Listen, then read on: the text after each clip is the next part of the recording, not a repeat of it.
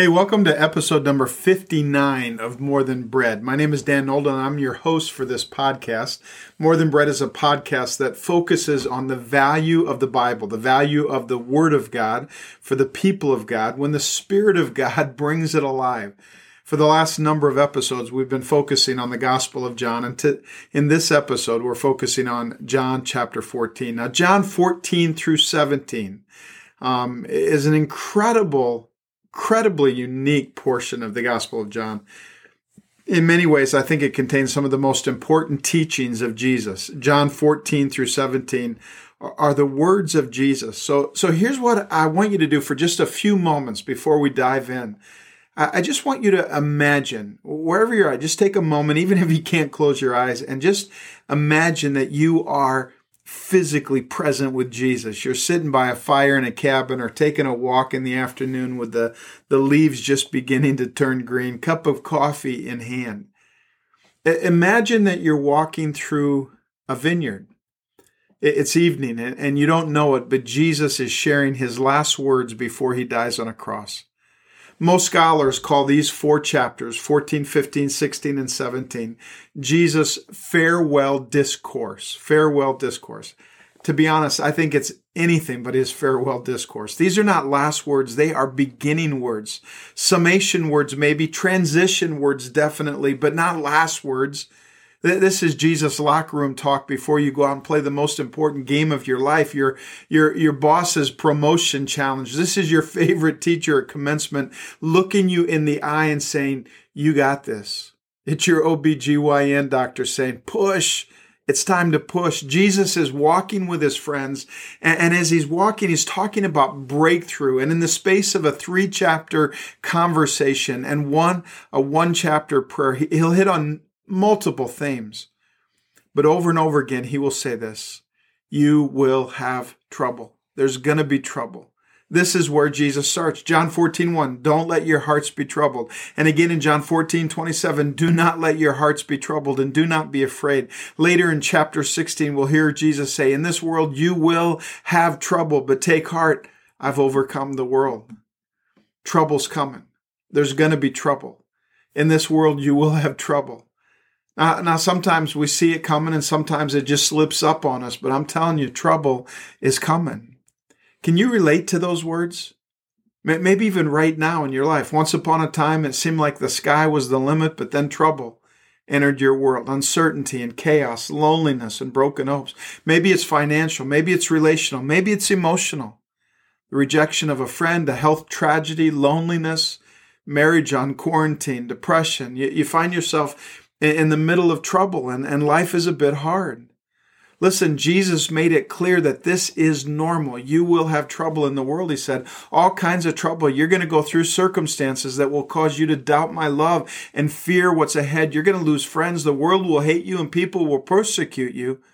The enemy of your souls, the prince of this world, is coming, and there may be opportunities for you to lay down your life for your friends. In fact, some people will think, he says later on, that they're doing God a service by killing you. There's going to be trouble. But listen, he says, don't be afraid, because we have to go through the trouble to get to the breakthrough. We have to have an unsurmountable problem in order to get to the miracle, right?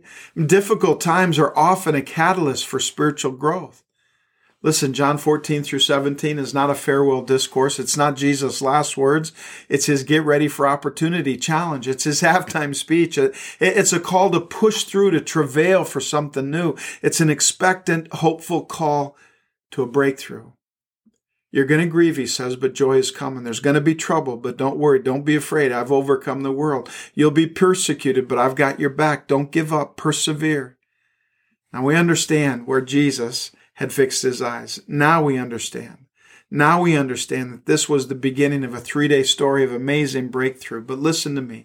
These words, Jesus' message in John 14 through 17, these words were not just for the days that came between the cross and the empty tomb. Those 3 days would set the stage for all the days to come, including our days. We live in those days. Our days are not ultimately shaped by our trouble. They are shaped by the resurrection.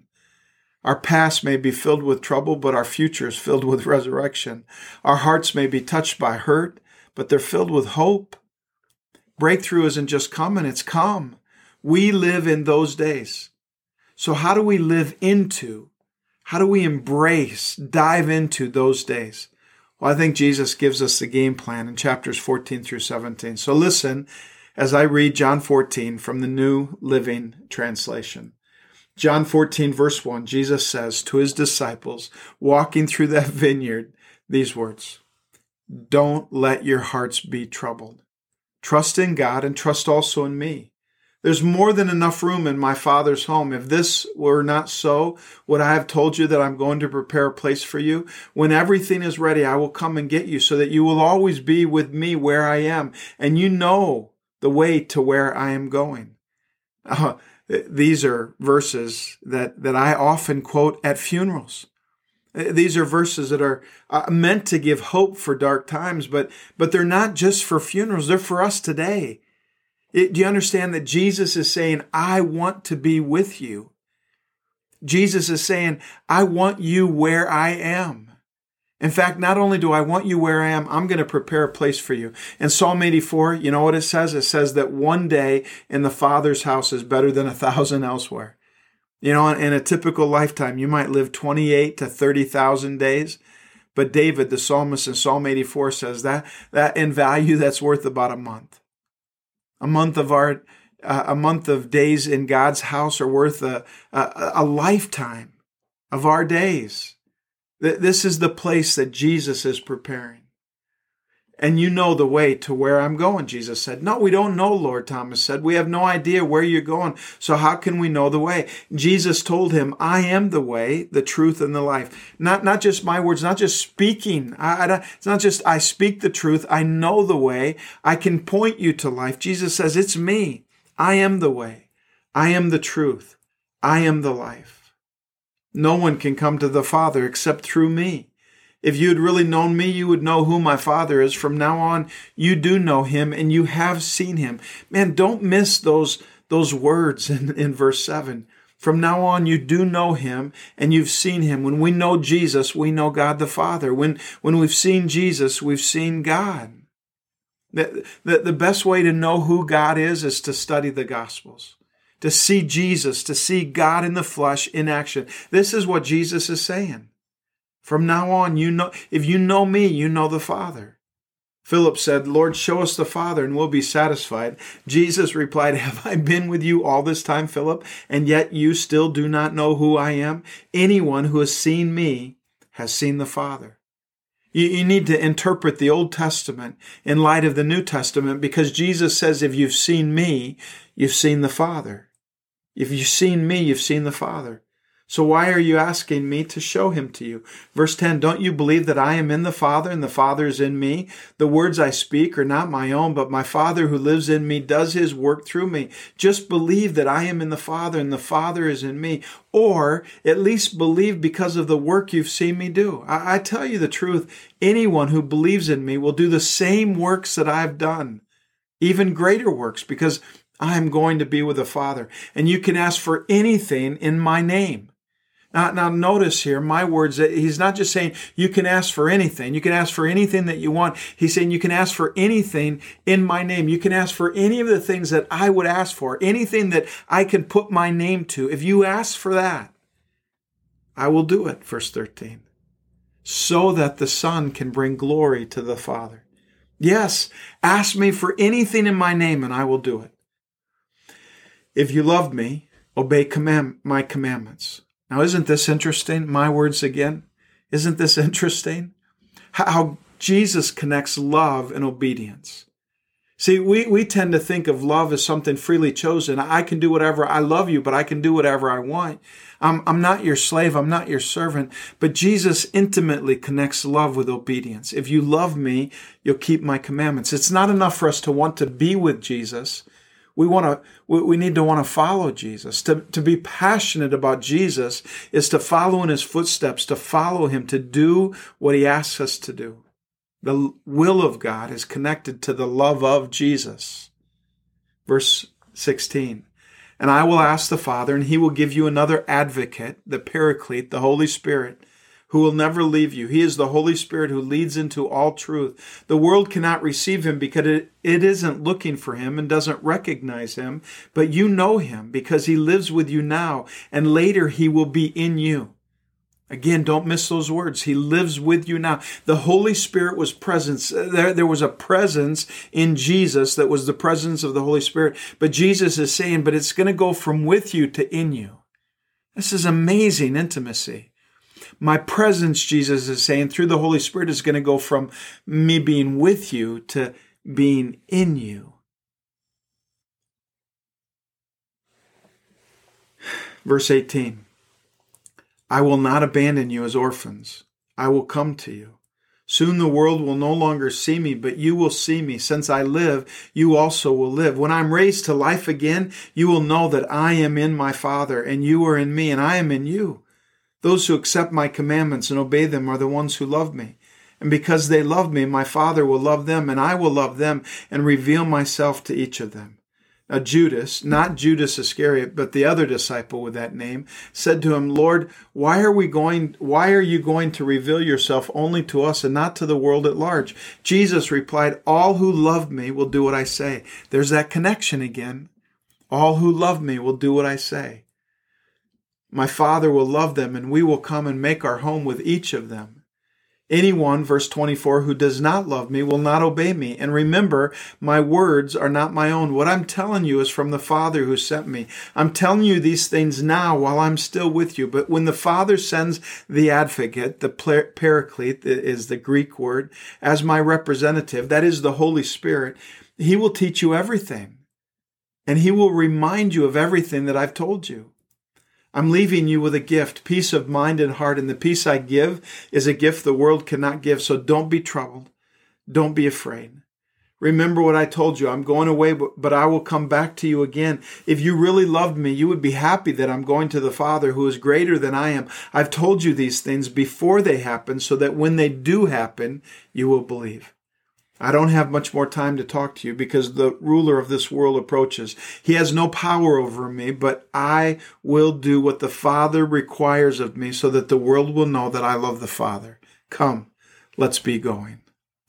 Now, there's so many places that we could focus in on in John 14. I mean, the teaching is so rich and so relevant to today, but I can't help but focus on Jesus' challenge to pray.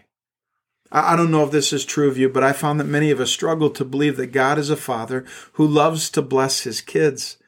And that's why I love Jesus' teaching on what I call whatever prayers.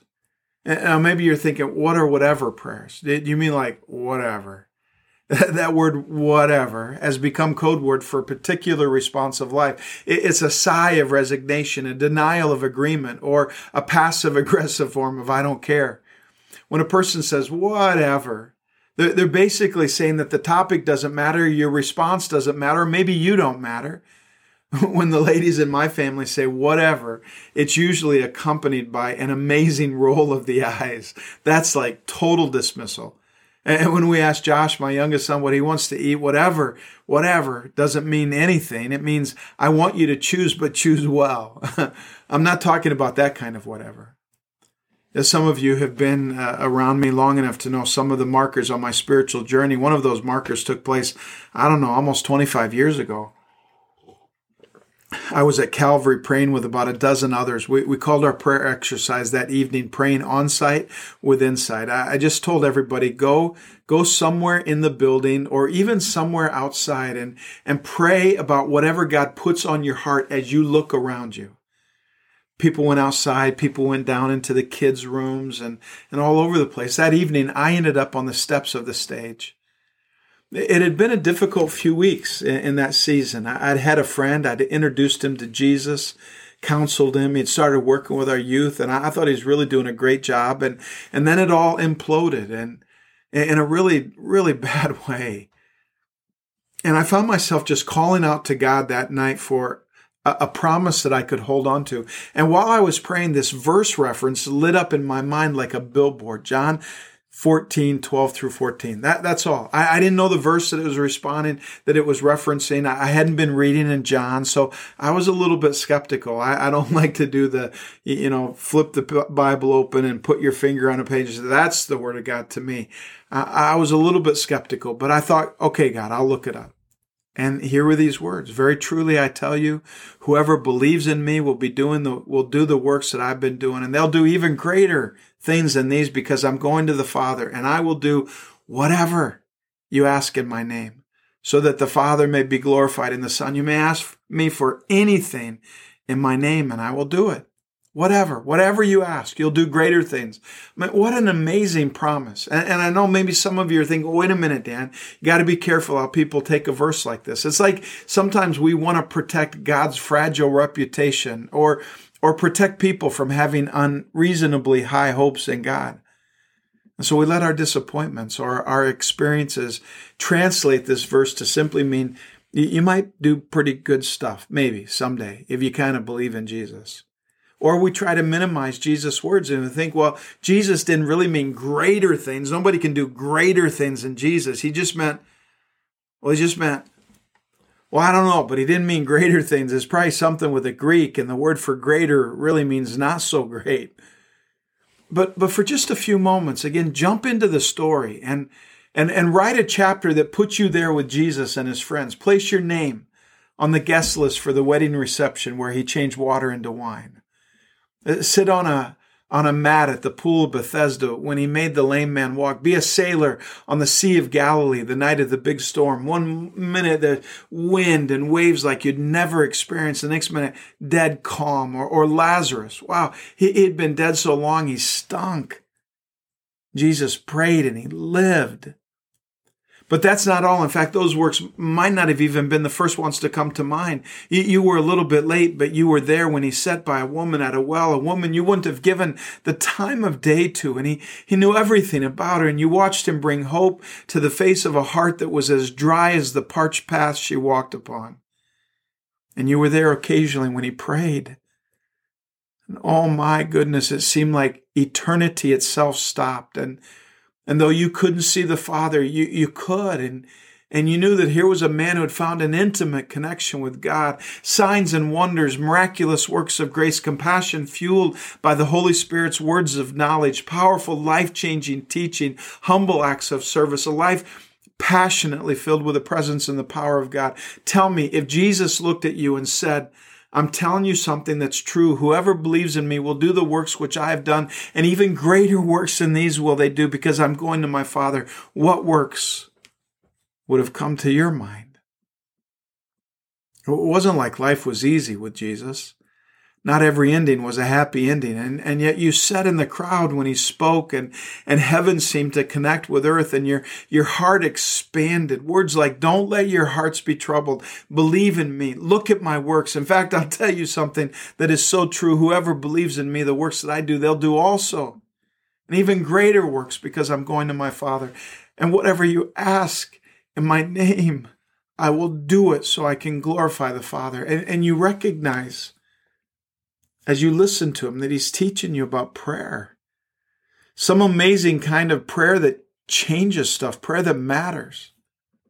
You say, well, wait a minute, Dan, you have to be careful of the excesses that can come from taking this verse too literally. And I agree, wrong interpretations can lead to unhealthy excesses. But what about an excess of prayerlessness, an excess of powerlessness in the church, an excess of status quo Christianity, an excess of lack of fame for God? Shouldn't we also be concerned about those excesses?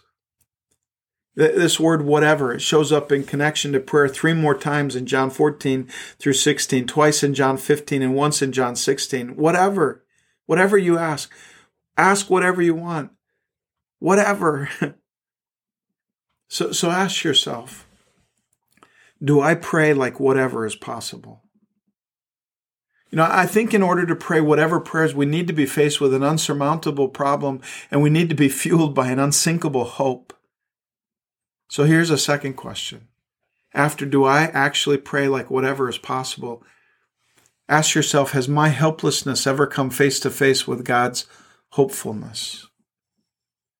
But see, then helplessness and hopefulness are woven together by an unquenchable fire for Jesus. It's not enough to have a great problem mixed with great hope in the power of God. There needs to be this passion for Jesus, this unquenchable fire for Jesus. How often in John 14 does Jesus talk about love? The people who go deeper in prayer are those whose lives are characterized by an unrestrained affection for the Son of God.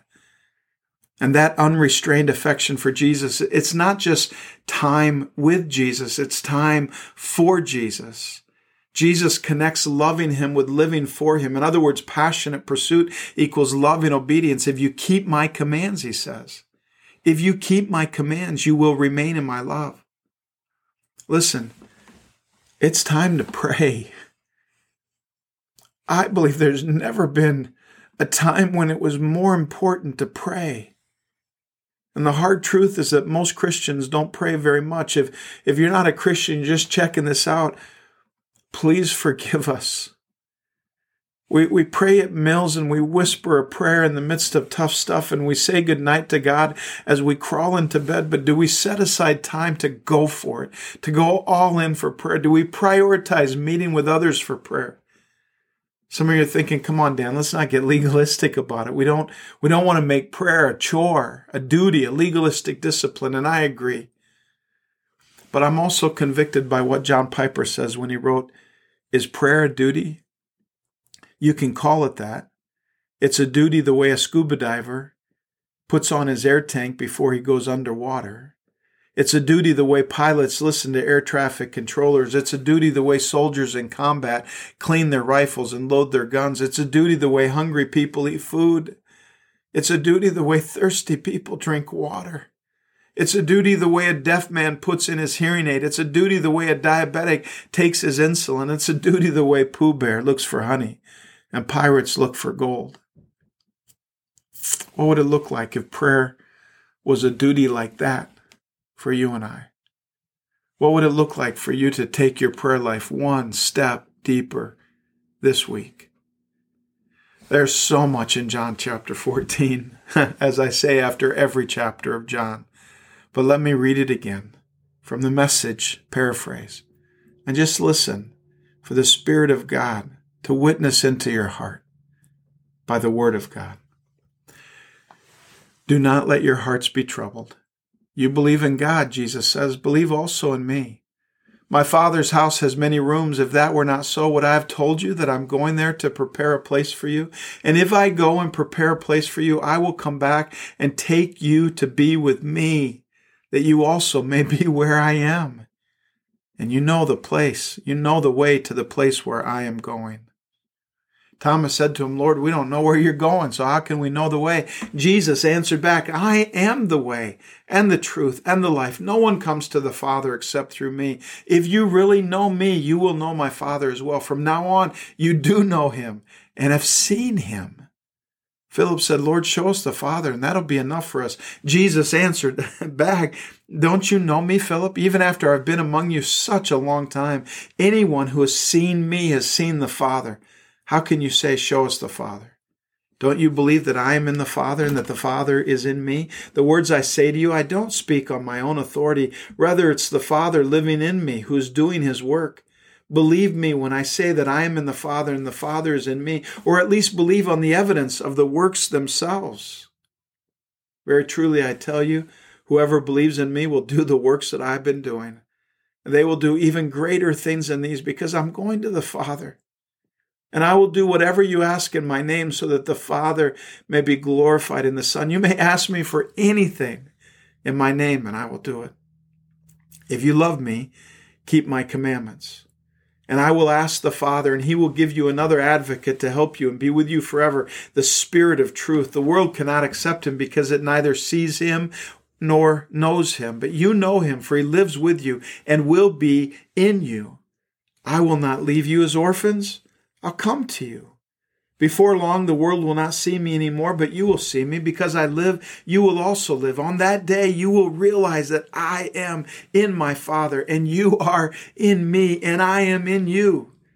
Whoever has my commands and keeps them is the one who loves me. The one who loves me will be loved by my Father, and I too will love them and show myself to them."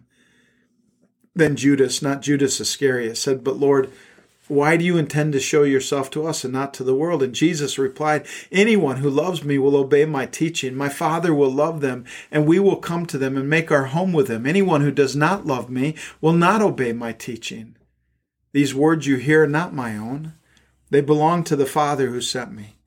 All this I have spoken while still with you, but the Advocate, the Holy Spirit, whom the Father will send in my name, will teach you all things, will remind you of everything I've said to you. Peace I leave with you. My peace I give you. I do not give to you as the world gives. Do not let your hearts be troubled. Don't be afraid. You heard me say, I'm going away and I'm coming back to you. If you loved me, you would be glad that I'm going to the Father, for the Father is greater than I. I've told you now before it happens, so that when it does happen, you will believe. I will not say much more to you, for the prince of this world is coming. He has no hold over me, but he comes so that the world may learn that I love the Father. I do exactly what my Father has commanded me. Come now. Let us leave. Let me pray for you.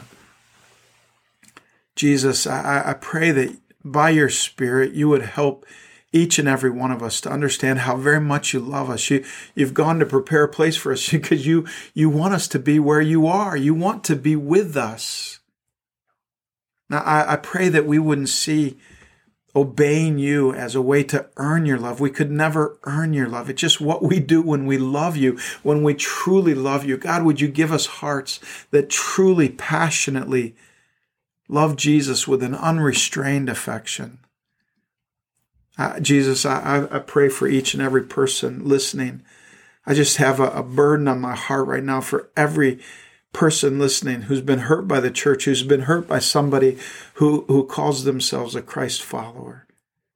We are not perfect. We are so far from perfect, but nothing can separate us from your love. And so I pray that you would pour your love out, that you would pour your love out upon each and every person listening.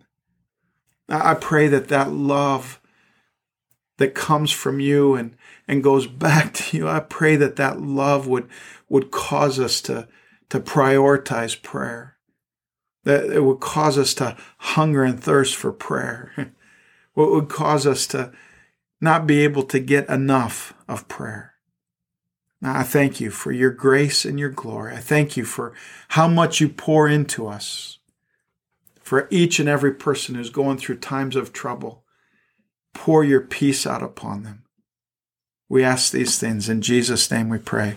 Amen.